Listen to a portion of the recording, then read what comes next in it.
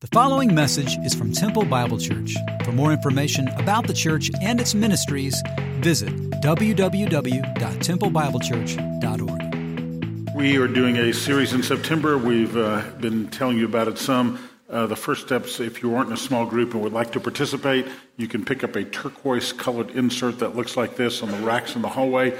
If you'll sign up, we'll make sure that we get you associated with a small group for the month of September. It's a great opportunity to do that. We're starting numerous small groups throughout our community. Sunday mornings, you'll be hearing starting Labor Day weekend. We're going to have my good friend Stuart Briscoe with us, our friend who just love to hear him preach the word. He'll be with us Labor Day weekend. And then the next 3 weekends, we'll be doing this series. And then our small groups will follow along as we have written some curriculum for that. So if you'd like to participate, pick up one of those turquoise-colored sheets in the rack, fill it out. We'll make sure you get associated with a group along the way. Speaking of school beginning, when school begins, we have an influx of kiddos. Our attendance increases usually about 20%, and that's happening already, as you can see. And so college kids will be back with us next week. We have the UMHB football team at the 11 o'clock hour next week. So if you want a seat at 11 o'clock, get here early, or you might want to come to 9:30 next week because they'll have about 200 young men who'll be with us, worshiping with us next Sunday. But in the area of children's ministries, we have a great opportunity to teach our kiddos at the level that they're on. And many of you have been on the receiving end for many, many years. It's a great opportunity for you to give back. It's an opportunity for you to participate in ministering to kids and seeing some of their lives change. Last week, we had 490 kids just before school started from nursery through fourth grade only. So when the kiddos come back, there's even more opportunity for us to minister. You can take a look at some of the needs that are there. You can sign up. There's information in the bulletin. Great way to expose families, young families to TBC is Summer Fun this Wednesday, and we've rented it just for TBC and those that you invite, and the details are there. We do ask for modest dress for that occasion. No Speedos for guys, no other stuff for gals. I've left mine at home. Your Bibles, your apps, Judges chapter 6. Judges chapter 6, that's where we are. Judges chapter 6. We are doing a short series in the month of August I've entitled Then and Now. We're looking at what's happened in the nation of Israel then and paralleling to what's happened in our culture, our world, our nation now. And so we're looking at then and now. This morning we look at the life of Gideon, and I can't help but every time I read through the life of Gideon, over and over, I find myself saying, no way, no way, no way. I mean, I read through Gideon's life and my mind is, no way that's happening, no way that's, and just over and over in my mind as I read through Gideon's life in chapters 6 through 8 that we're going to be looking at this morning, I find myself saying, no way. You ever see a picture or see something happen and you think, your first response is no way. I mean, there's no way that happened. There's no way. And so I look at that and I say, no way. I mean, that's just not, I look at that and say, no way, that poor guy, look at that. I mean, his whole barge has turned over. I say, no way, that's just absolutely awful to be in that situation. I say, no way. Actually, if you met our third grandson, you would say, yes way. He would do that to himself, actually. And I look at that and say, no way.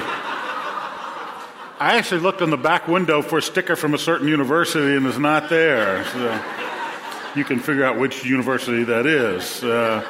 But no way. And there's Dallas scoring a touchdown. I go, no way. I mean, you got to be kidding me. No way. That's how reading the life of Gideon is to me. I read it over and over. I go, no way. I mean, there's no way that that's really happening. I mean, I read what's saying, but then I look at the world around us and I go, no way. There's no way. There's no way that the things I'm seeing are coming to fruition in our world, in our culture, in our society, and in our nation. I want to throw my hands up and say, no way. No way. When we read through Gideon's life, we're going to see that Israel become a nation that turned its back on God. But we're going to see Israel was a nation running rather than facing their enemies, running from rather than facing their enemies. The nation of Israel had a complete void in leadership, and the nation of Israel was questioning rather than trusting God in spite of all he had done for them and provided for them. And that the nation of Israel, specifically the leader that God chooses in the midst of success and prosperity, rejects God. And after each one of those, I say, no way, no way, no way. But then I look at our world and say, yes way. Yes way. happening on our watch. What happened then is happening now. Rejecting God instead of trusting God, being blessed from God, and not honoring the one who's blessed us. Avoid a leadership. It goes on and on and on. Well, the story begins with the defection of Israel. If you look at chapter 6, verse 1, it says, "And the sons of Israel did evil in the sight of the Lord." Say with me, evil in the sight of the Lord. Evil in the sight of the Lord. That is a theme that's played over and over in Judges. Look up here on the screens with me for a second. This is Judges 2:11. The Israelites did evil in the eyes of the Lord. Judges 3:7. The Israelites, read it with me, did evil in the eyes of the Lord. Judges 3:12. Again, the Israelites, read it with me, did evil in the eyes of the Lord. Judges 4:1. Again, the Israelites, read it with me, did evil in the eyes of the Lord. The passage we're looking at, the Israelites did evil in the eyes of the Lord. You begin to see a pattern here? I mean, it's tragic. When you see what's written in the scriptures over and over and over again in Israel, what we see, there's a cycle throughout the Judges. Basically, the nation walks with God. The nation defects from that walk with God. God disciplines the nation, that they respond in obedience, but then they fall into sin once again. Sound familiar? I mean, it's what happens in our lives personally. It's what's happening in our life nationally. We walk with God for a season. We're founded upon principles that really were principles that honored God. But after a season, we begin to walk in disobedience. God disciplined us. We repented, and now we walk again. That happens in our lives individually. It happens certainly. It happened, and is happening in our nation even right now. Over and over again, the nation of Israel swallowed the Lord that Satan cast out before them, and they would be hooked and they would be dragged into the depths of rebellion. That's basically the story of the Judges. Then God would raise up a judge who would bring them back to repentance, and then they would fall prey to the same trap. They fell prey to the same sin over and over and over again. I would dare say that many of us fall into the same thing.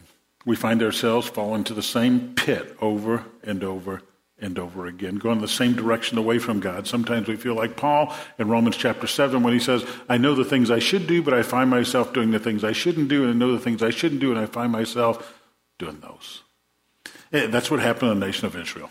If you were with us last week, you say, "Pastor Gary, give me a specific example from Israel's history then and maybe something that's happening now." Specifically, if you were with us last week, we saw that God warned the nation of Israel, when you go into the land of the promised land, you're to get rid of all the ites, the Canaanites, the Amorites, the Hittites, et cetera, including the Midianites. And when you go there, you're to utterly destroy them all. The nation stopped. And God also said in Deuteronomy 7, if you marry their women, you're going to worship their gods. And so the nation of Israel didn't destroy them all. They began to intermarry with their women. They began to worship their gods.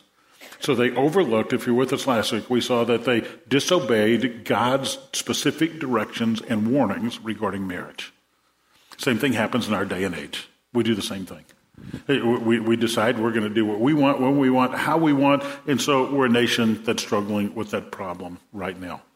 I read an article this week, Getting the Keys Before the Ring. It has to do with the number of couples living together in America to an all-time high. Couples living together out of wedlock. Young ladies, basically what that man is telling you, I want to try you out to see if you're worthy to marry. Don't do it. And young man, if you claim to name the name of Christ, don't invite that young lady to live with you. You honor her as a Christian sister because one day she'll be somebody's wife, and chances are she's not going to be yours. Statistically, this is what happens. 48% of women, they'll move in with their mates as a first step before getting married. Only 40% of those couples actually tie the knot. He's saying, I want to see if you're good enough. And the majority of the time, he says you're not, and he kicks you out. And so in America, the number of single parents, we have skyrocketed. And some of you are single parents, and you've got the most difficult job in the world. And we do intercede for you, and we're glad you're here. Some of you are single parents because of sin. Some of you are single parents because it's not you, that you had a spouse that was unfaithful, who left you, et cetera, but it's the most difficult job in the world. So when we talk about things that was happening then, things happening now, here's just one small example. The nation of Israel had defected from following God. This defection brought about the discipline of God. The discipline of God was through the Midianites. If you look at verse 1 of chapter 6, it says, Then the sons of Israel did evil in the sight of the Lord, and the Lord gave them into the hands of the Midianites for 7 years. That's discipline. For 7 years, over and over, year in, year out, the Midianites invaded during the time of harvest. They invaded the Israelites. They took all of their crops. They took all of their livestock. When the nation of Israel was so scared, they headed for the caves, literally. Look at verse 2. And the power of Midian prevailed against Israel. Because of Midian, the sons of Israel made for themselves dens, which were in mountains and caves and strongholds. And so they would go and tuck their tails and hide. Verse 3, for it was when Israel had sown that the Midianites would come up with the Amalekites and the sons of the east and go against the Israelites. So they would camp against them and destroy the produce of the earth as far as Gaza and leave no sustenance in Israel, as well as no sheep, no oxen, no donkeys, for they would come up with their livestock and with their tents. They would come in like locusts in number because they and their camels were innumerable, and they would come into the land to devastate it. So for 7 years, year after year, the nation of Israel would plant a crop, put it in the ground, crop starts to come up. Before they could harvest, the Midianites are coming. Dad would tell us, family, we got to pack up the tent. We got to go. We got to hurry. We've got to go to the caves. The Midianites are coming. The Midianites are coming. The Midianites are coming. And so they would pack up their stuff. They would head for the hills, literally head for the caves. You couldn't take your livestock up the mountains to hide in the caves, so they'd leave them behind. The Midianites would come and destroy everything. Dad, do we have to go to the caves again? Yes, son, the Midianites are coming. Dad, it's boring up there. I mean, there's no PlayStation. There's no school. There's no... Dad, do we have to go? We get hungry up there. Dad, do we have to go to the caves again? You ask too many questions. Go talk to your mama, boy. I mean, can you imagine for a second? Year after year, for 7 years, the time the crops are in, the livestock are out there, the Midianites are coming, they tuck their tails, run for the caves, they're afraid to face their enemies. They're afraid to do it. And so they just capitulate and they head in a whole different direction rather than trusting God and standing against the enemies and the grace that He's given them, they run. The Midianites were nomadic people who marauded other people's lands, and they were scared of them, and so they would tuck their tails and run. The Midianites are coming. When I was a kid growing up in New Orleans, summertime would come, and the Midianites came. We called them mosquitoes. It's a state bird of Louisiana. I mean, they're mosquitoes that big in Louisiana. In fact, I don't know how we're still alive, because as kids, we'd get on our bikes, and we had a mosquito spraying truck. You remember those? And all that stuff, we'd ride our bikes behind that, breathing that stuff in. It's amazing we're alive. But when mosquitoes came, we ran inside. Moms and dads would call us, you got to come in, you got to come in, you got to come in, you got to get sprayed up, or you're going to get eaten alive. Well, that's what's happening here. Midianites are coming. We got to go. We're going to head for the hills. We're going to tuck our tails. We're going to run. No mention of trusting God, calling out to God, honoring God. We're just going to tuck tails and run. We're not going to face our enemies. Let's head to the caves. That happened then. I suggest it happens now. See, we look at the culture we live in, and rather than penetrating the culture, we isolate from the culture, so we run to our caves and our living rooms and run. Say, oh, there's a lot of mean people out there. I don't want to be with them. What if a lot of angry people? So what we do is we run to our caves and we get on our computers and we send out angry emails and post. Or we're saying, that it's a battle, and so it's too hard to do. It's too hard to face, and so we go to our caves. It's too hard to restore that failing marriage, so we retreat into a cave of despair and divorce. Too hard to face a sexless marriage, so we retreat into the world of pornography and fantasy. We live in these caves, and we think it's normal. And rather than trusting God to overcome the enemies we face, we hide. And so finally, after 7 years, look at what happens. After 7 years, it says in verse 6, Israel was brought very low. Literally, in Hebrew it says they were humiliated because of the Midianites.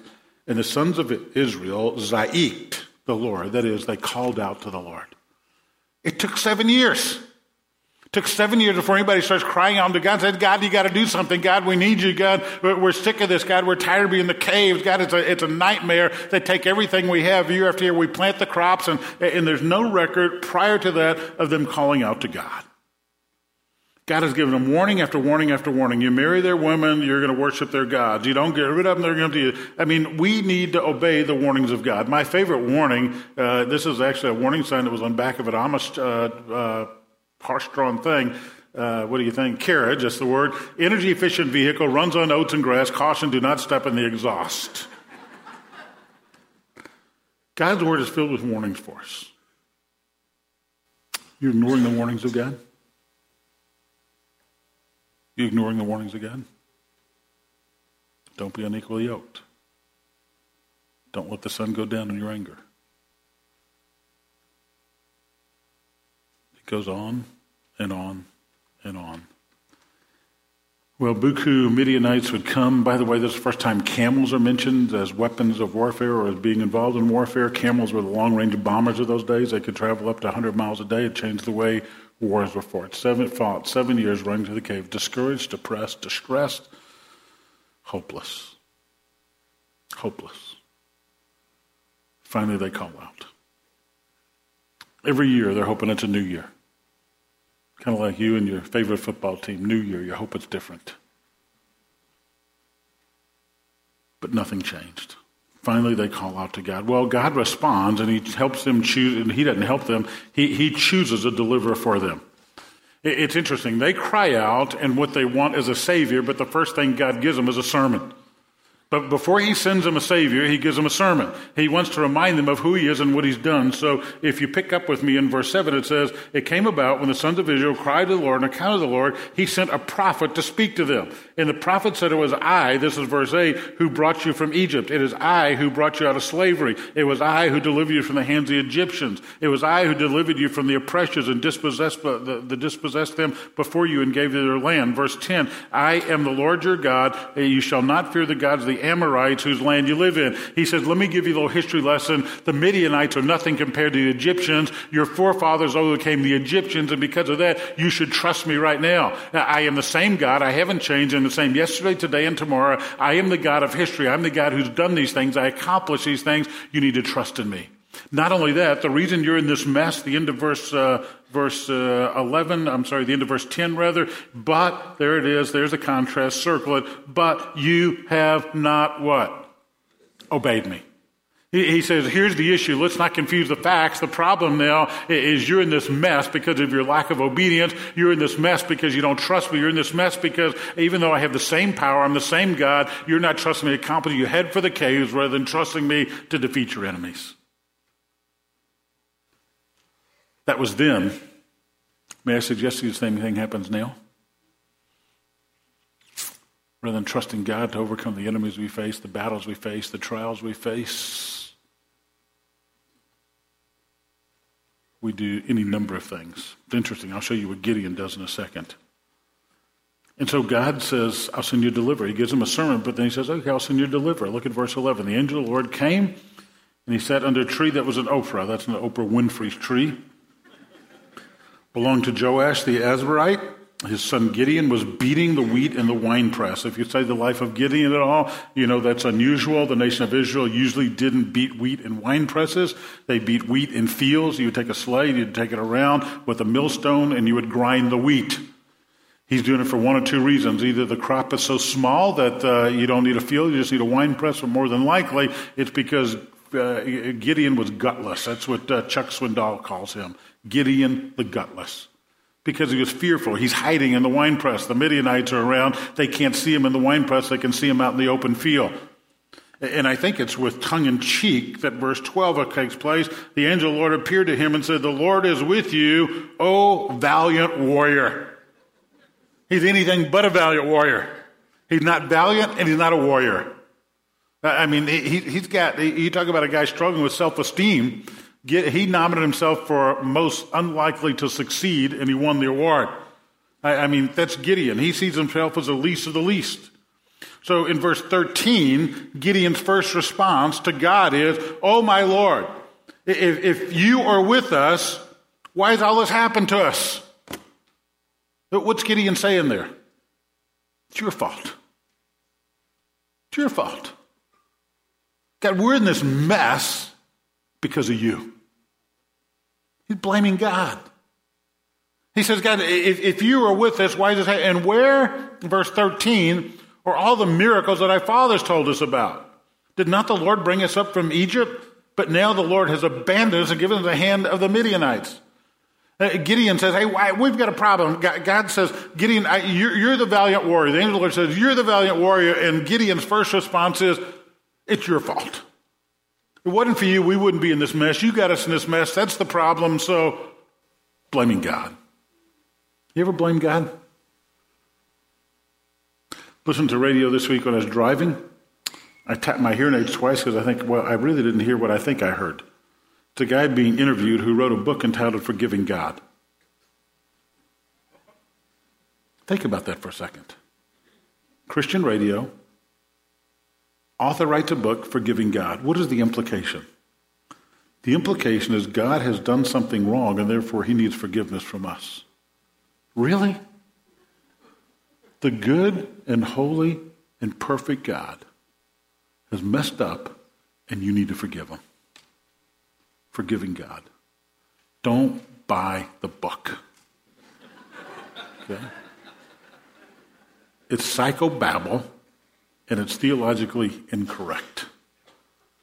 He's a perfect God. He's a good God. He's a holy God. But sometimes we end up like Gideon, and we say, God, it's your fault. We shake our fists in the face of God and say, it's your fault, God. It's your fault. Let me ask you a deep theological question. Who do you think is going to win that battle? You or God? And so Gideon says, hey, it's your fault. The Lord looked at him. If I was with Gideon, I'd go running, waiting for lightning to strike him, but God is good to him. God says, go in this your strength and deliver Israel from the hand of the Midianites. Have I not sent you? Gideon, I'm equipping you. Gideon, I've called you to do it. Gideon says, God, it's your fault. Look at verse 15. He says, God, I'm not adequate. He says, oh Lord, how shall I deliver Israel? Behold, my family is the least of Manasseh, and I am the youngest in my father's house. I'm the least of the least. Gideon's first excuse is, God, it's your fault. God, I can't. I'm not adequate. And then in verse 17, so Gideon said to him, if I found favor, show me a sign that it's you who speak to me. God, prove it. And so God is very patient with Gideon. He says in verse 14, Gideon, I'm sending you. In verses 16 and following, he says, Gideon, I am with you. Look at verse 16, surely I will be with you. And then in verse 34, most importantly, look at what he says. So the Spirit of the Lord came upon Gideon. And so he said, Gideon, not only am I with you, I'm placing my Spirit within you. And Gideon, you're not going to go out in your own power. You're not going to go out in your own might. Gideon, I am sending you. You will be the one who overcomes. Gideon, you can be totally confident in who I am. So Gideon said, prove it one more time. So he does the famous fleece test. You remember that story?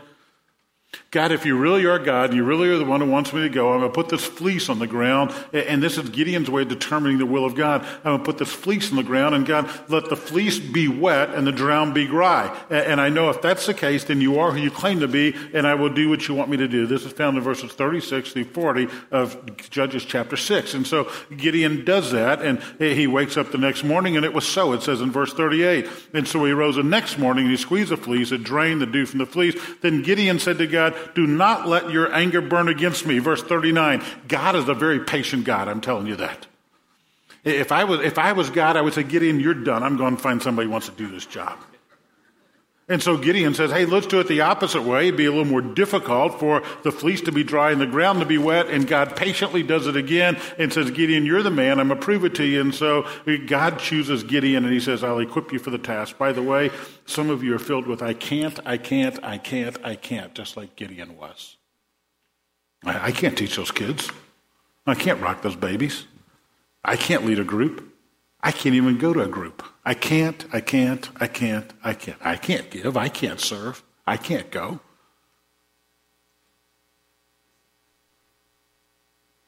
I can't. Let me let you in on something.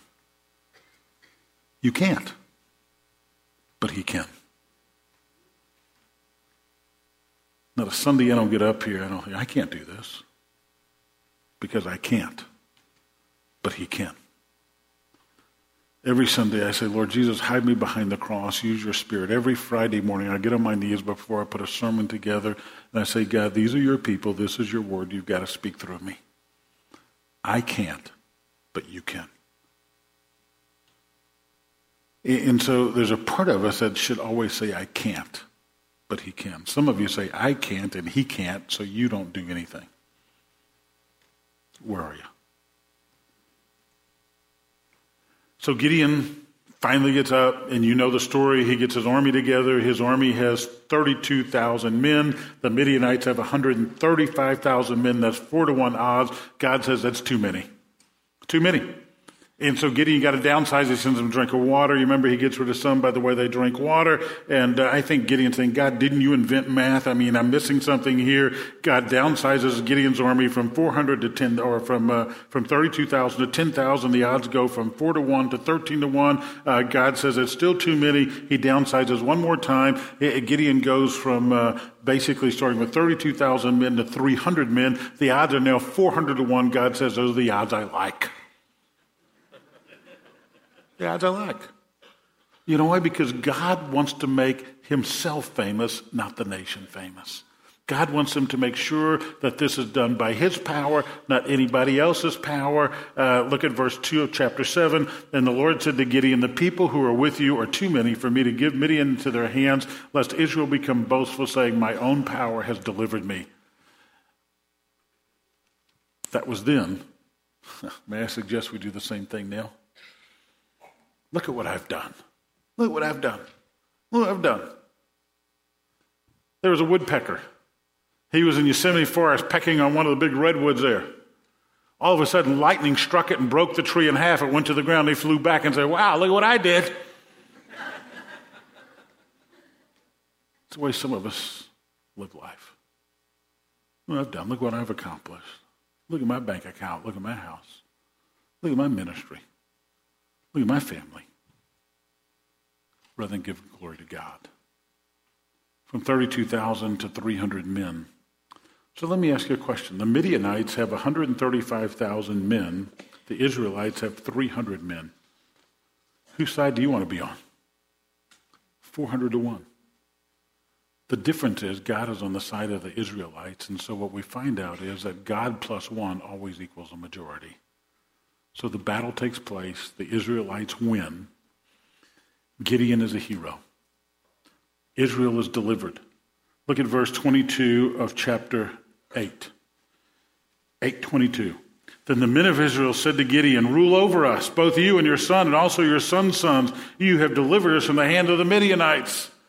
Gideon, you're a hero. I mean, we want to have a parade down Central Street, and we want you to ride in the front of the parade, and we want you to be our king. We want you to rule over us. And Gideon, look at verse 24. I love this verse. Or verse 23, rather. Gideon says in verse 23, I will not rule over you. My sons will not rule over you. The Lord will rule over you. We go, yeah, hallelujah, praise God. Look at Gideon glorifying God. I'm not going to do it. My sons are not going to do it. God's going to do it. God did this. He's going to rule over us. And so we close our Bibles and say, end of the story. And we name a ministry the Gideons. And we say, what a great guy. Look at what Gideon has done. He's a hero.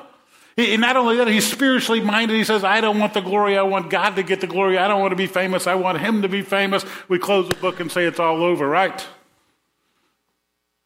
Wrong. You ever read the end of the story? It's tragic. I'm screaming out, no way. No way. Look what happens. Look what happens. We move from the deliverance of Israel to the demise of Gideon. And I want to scream out, no way. So Gideon gathered them and said, no, we're not going to rule over you, but here's what you can do. What you can do is give me some of the gold earrings that you have. This is verse 24. And so they give him gold earrings, and verse 25, we'll give them to you. They spread out garments. They all threw earrings that they had gotten from the men they had killed. The weight of the gold was 1,700 shekels. That comes out to 350 ounces. Gold's about, $1,200-$1,400 an ounce right now. You multiply, Gideon's got a lot of gold. He's got a lot of money. And not only that, look at what else he had. Look at verse 26. There were crescent ornaments, there were pendants, there were purple robes, there were neck bands from the camel's necks. And so Gideon took them and gave them as an offering to God. Is that what it says in your Bible? Nah. Look at verse 27. Gideon made an ephod. There are two types of ephods in the Old Testament. Ephods were the outer garments the priests wore. This ephod is an image to be worshipped. So Gideon made an image to be worshipped, placed it in his city, Ophrah, and all of Israel played the harlot with it there, so it became a snare to Gideon and his household. No way. No way! Thank you. No way. Yes way. There are two things I see about Gideon's demise, and with that I'll close. Number one, when I look at this particular section of Scripture, the first thing I observe, the spoils of victory, the spoils of success make us more vulnerable than ever before. When you are successful, you're vulnerable. The spoils of victory, the spoils of success make you more vulnerable than ever before. You've got a fruitful ministry, you've got a fruitful life, you've got a fruitful family, you've got a fruitful job, you've got a fruitful career, you live a... Be careful. Be careful. Uzziah, the great king of Israel, reigned for 52 years. He walked with God till he was an old man, and then it said when he became strong, his heart became proud. Pride comes before the fall. Second thing I see about Gideon in his life, my question is, where's everybody else? Where's everybody else? In our core values, last week I talked about personal surrender. This week my mind's thinking about community and the value of being community with other brothers and sisters in the body. Because I've got to ask the question, when Gideon was building an image, who stood up to him? Nobody. When Gideon called people to worship, even his own household, who rebuked him, nobody. But when Gideon started getting earrings and started smelting them together so that they could have some kind of image to worship God, who reminded them of what God had done, the Scriptures don't tell us of anybody that ever did that. I don't know for sure, but it looks like to me Gideon had become a hero in his own mind. He lived a life of isolation. And the result of that is he had nobody to rebuke him, nobody to call him to repentance, nobody to stand up to him, nobody to turn against him. Nobody. And so I look at that and say, man, my prayer is that at TBC we'll live in community together. That you found a small group of men and women who come alongside you, who know you, who love you, who care for you, who if they see you headed plunging into sin, they're going to stand and say, don't do it. No way, no way, no way. If you haven't done that, you got to find it. The spiritual life is not meant to be lived in isolation. There are two types of Christians. Here's an analogy most preachers will never use. Maybe the last time I get to use it. First of all, there are blackjack Christians. You and the dealer, nobody else matters. Then there are poker Christians. You're concerned about, you're there for the camaraderie because everybody else is around there. Don't go home and say, me and our pastor told us we'd be poker players. But here's the reality. The reason most guys go play poker, the reason most guys go to deer lease, the reason most guys go play ball together, they love doing that stuff, but it's to be together. The reason you call 2 or 3 gals and say, let's go shopping, let's go to Austin for the day, let's grab lunch for the day, to be together. One of my great concerns as TBC has grown larger is that many of you live in isolation. It breaks my heart. And so we're doing everything as a staff team, everything as an elder board to give you opportunity after opportunity, not to live in isolation, but to live in community with one another. Sign up. Be part of a group in September. Don't live in isolation. You'll end up like Gideon. Community is a valuable thing. Susie Mark, where are you? Come and join me up here. Would you welcome my sister Susie Mark to the stage?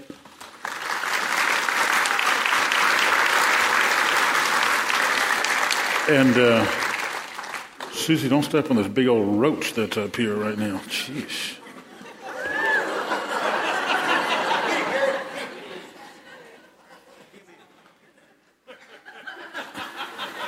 Where are you? I hope you're reading these things behind me. This week on Facebook, on my Facebook page, I posted, I need some stories of TBCers who are living in community and what God's done through that. These all come from there. Go to my Facebook page this week and take a look at it. Marriage is saved.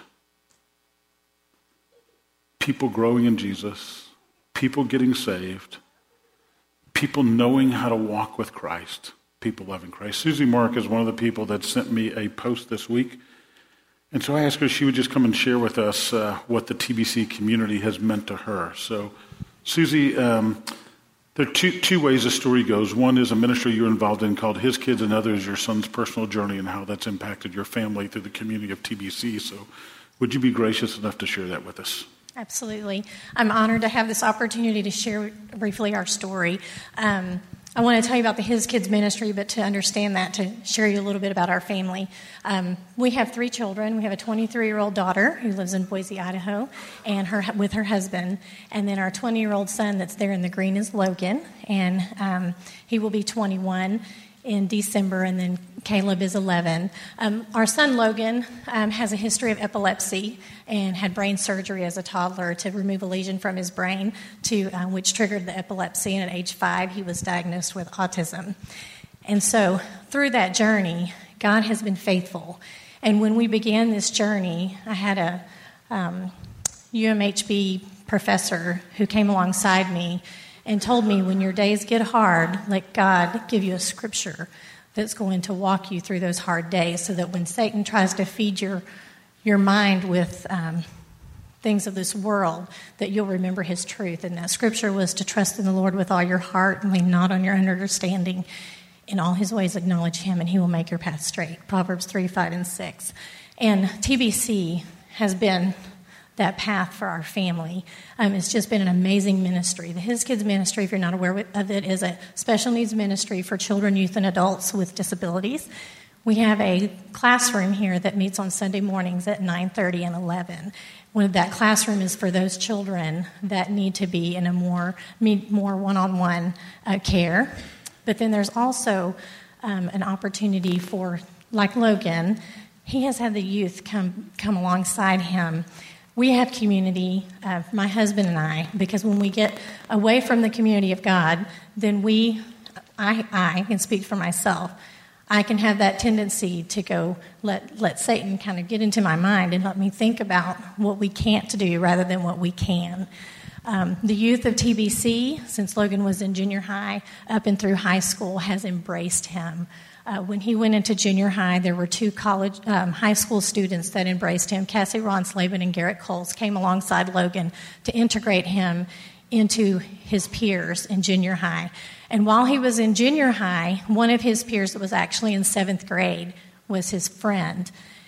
And when Logan became a junior, that same friend that was watching Logan in Sunday school came to me when he was a junior and said, "I would like to be Logan's buddy."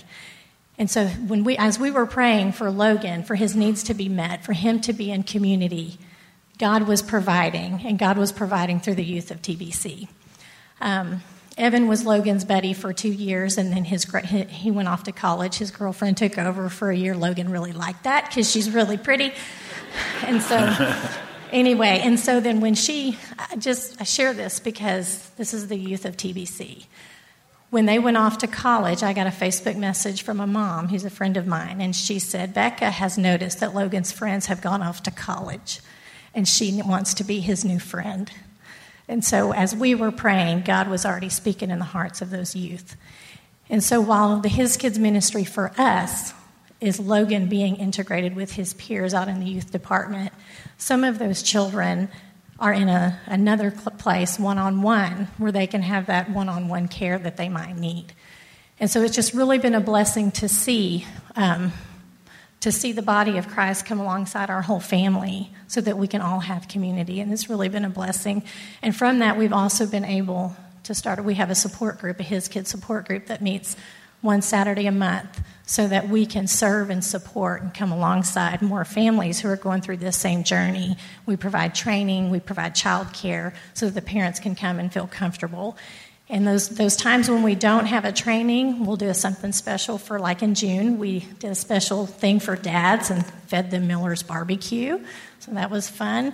And then in May, we had a mom spa day. So try to love on these parents. So anyway, it's just been a real blessing, and I appreciate the opportunity to share our story.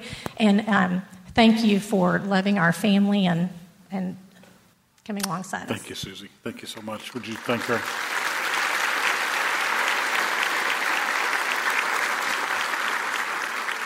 I don't know how God's spoken to you through the Word today. I don't know if it's an issue with pride, if it's an issue of not heeding the warnings of God, if it's an issue of not being in community and needing to be. But however it is, I pray you'll be doers of the Word, not just hearers. And most importantly, if you're here today and you don't know Jesus, let me tell you about my friend, Jesus. Eternal hope, eternal life, abundant life begins with Him. And I pray you'll know Him. Father, thank you. Thank you for hard lessons like we see in the life of Gideon. We want to throw up our hands and say, no way, no way. We look at the thrill of victory, the agony of defeat in his life. God, we don't want to be that way. When we're successful, keep us humble. When we're isolated, give us community. Help us never to blame you, but to trust you. In the name of Jesus, we pray.